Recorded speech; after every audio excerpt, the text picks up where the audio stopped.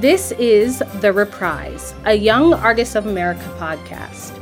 I'm your host, Ajima Essien, and today's guest is theater director, actor, artistic director, dog dad. He has a lot of different titles, Kevin McAllister. Hi, Kevin. I'm so excited to have you on the podcast today. Hey, Dima. Yes, this is great. I'm looking forward to our conversation, and let's see where this goes. So the first thing that I love to hear from everyone is, how did you first get involved with the arts? Initially, I wanted to be a plastic surgeon. Like, that was my life's dream. I had seen a lot of shows and online, and everyone was like coming out feeling better after their nose jobs and their tummy tucks. And I said, I want to help people. And I remember I joined Medical Careers Club, and we went to see a rhinoplasty, which is a nose job.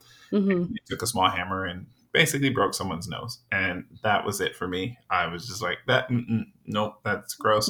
That changed my trajectory in life very quickly. And I ended up in a beginning choir. My best friend at the time ended up going to Morgan State University here in Baltimore, Maryland. She convinced the whole choir, which was world famous at the time, to come to Baltimore and do a concert. And she kind of dragged me to the choral director and made me audition for him at the concert.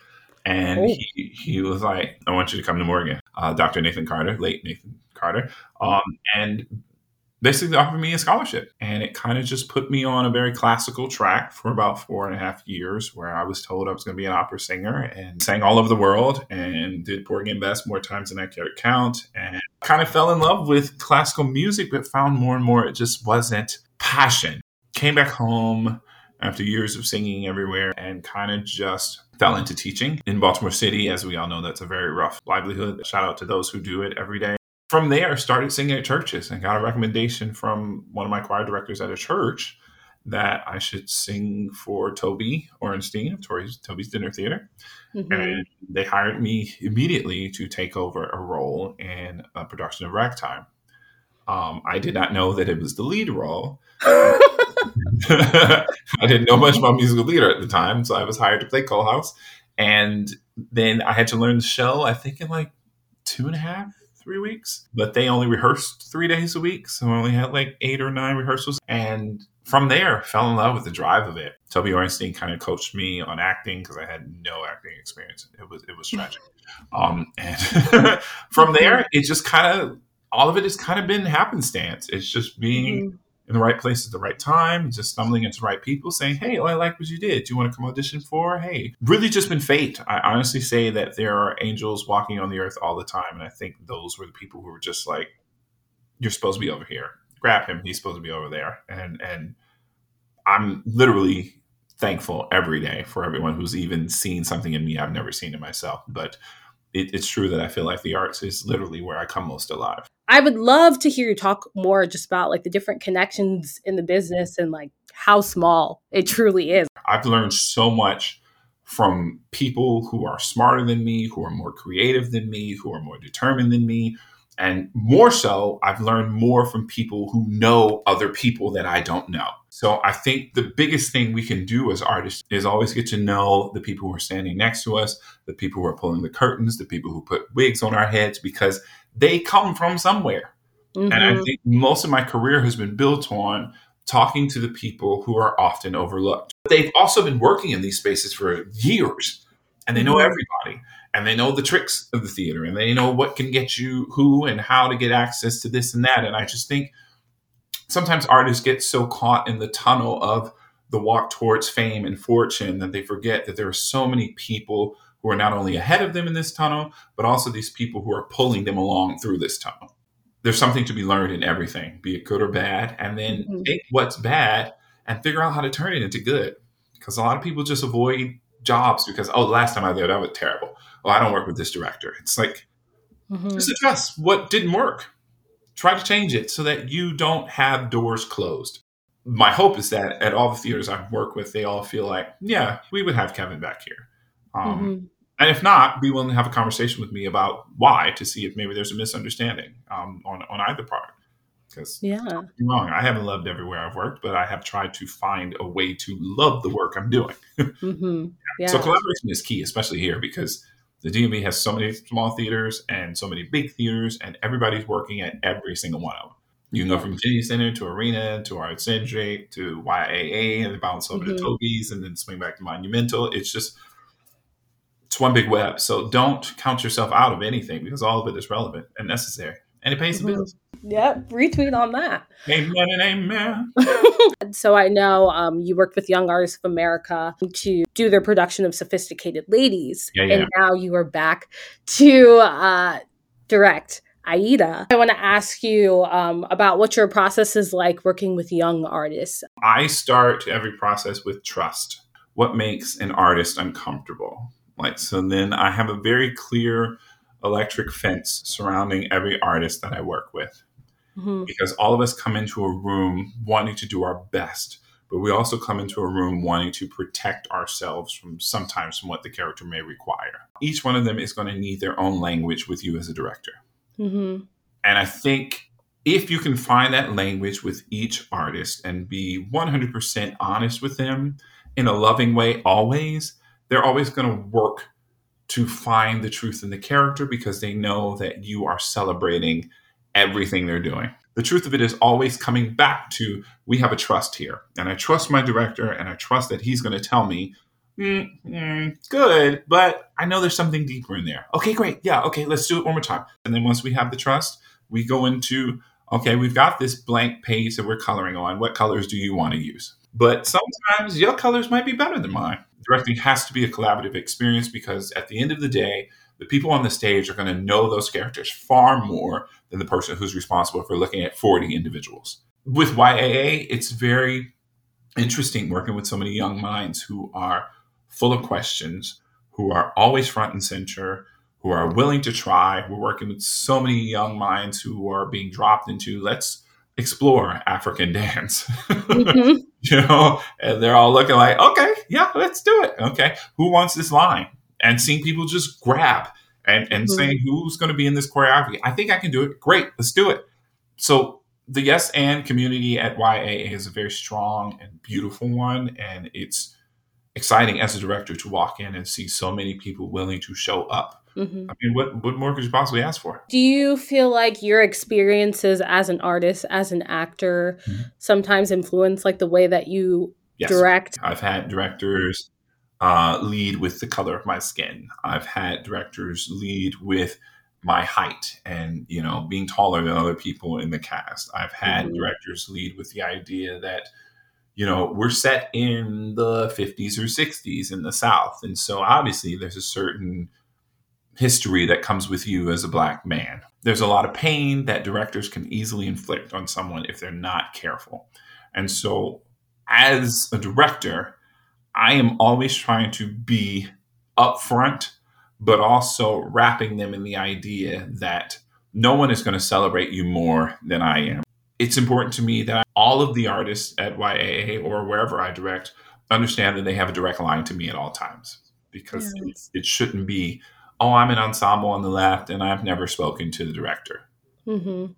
The show doesn't work unless I know all of you and I'm featuring all of you and everybody's contributing to make this beautiful pie.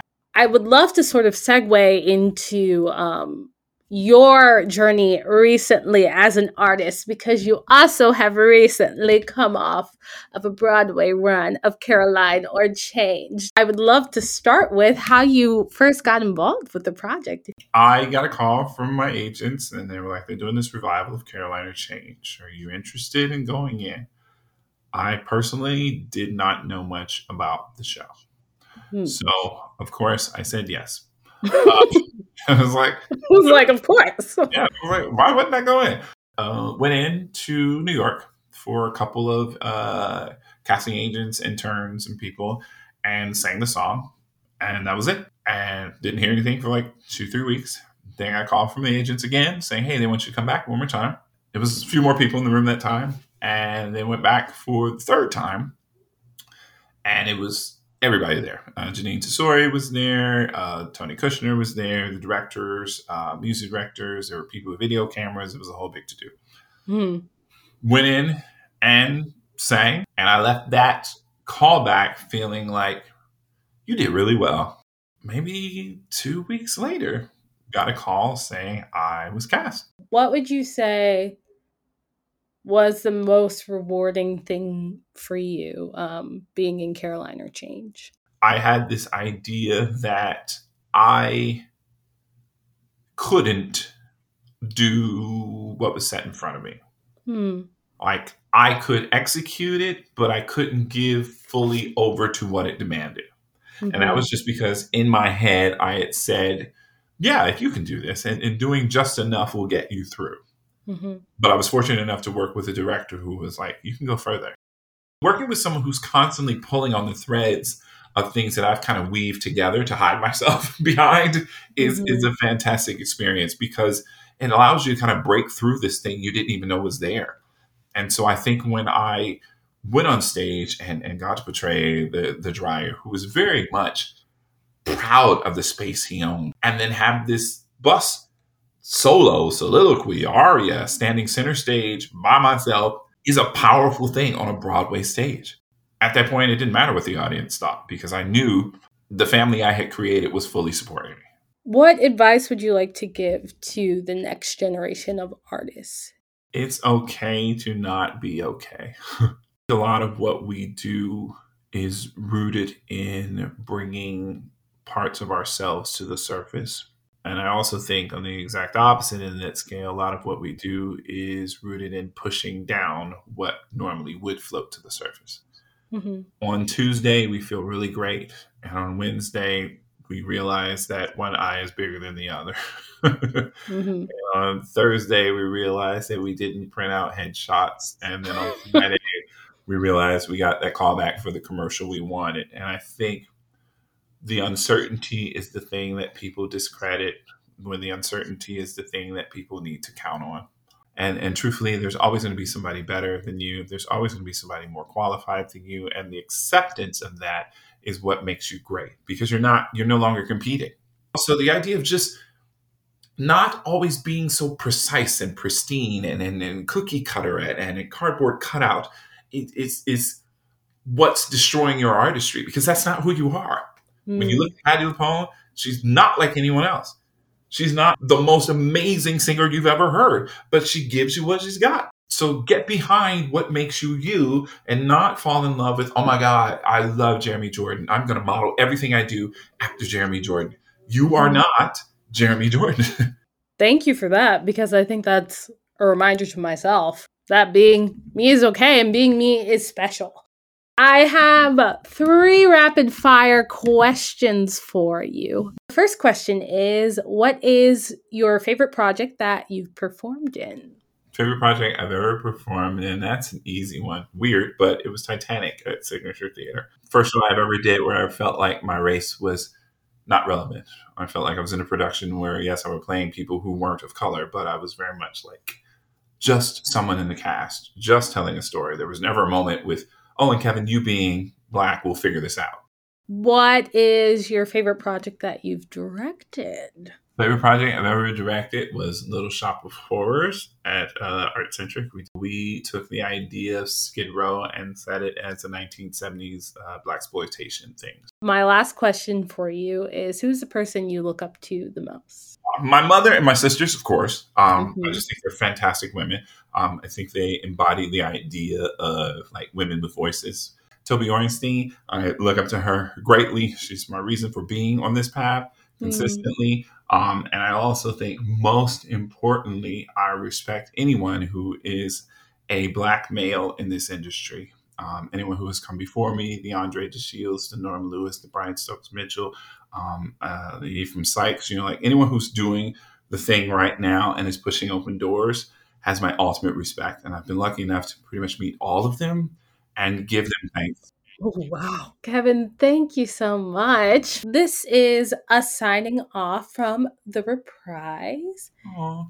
Thank you so much, everyone, for listening. Bye-bye. Bye. The Reprise is produced by Annie Fang, Jamie Joyen Waldorf, and Rachel Hahn, and hosted by myself, Adima Essien. We hope you subscribe and leave a rating on whichever platform you are listening to The Reprise on. You can follow us at YAA Alum on Instagram or visit www.yaa.org/alumni to find out more information. Thanks for listening, and we hope you tune in for the next episode of The Reprise.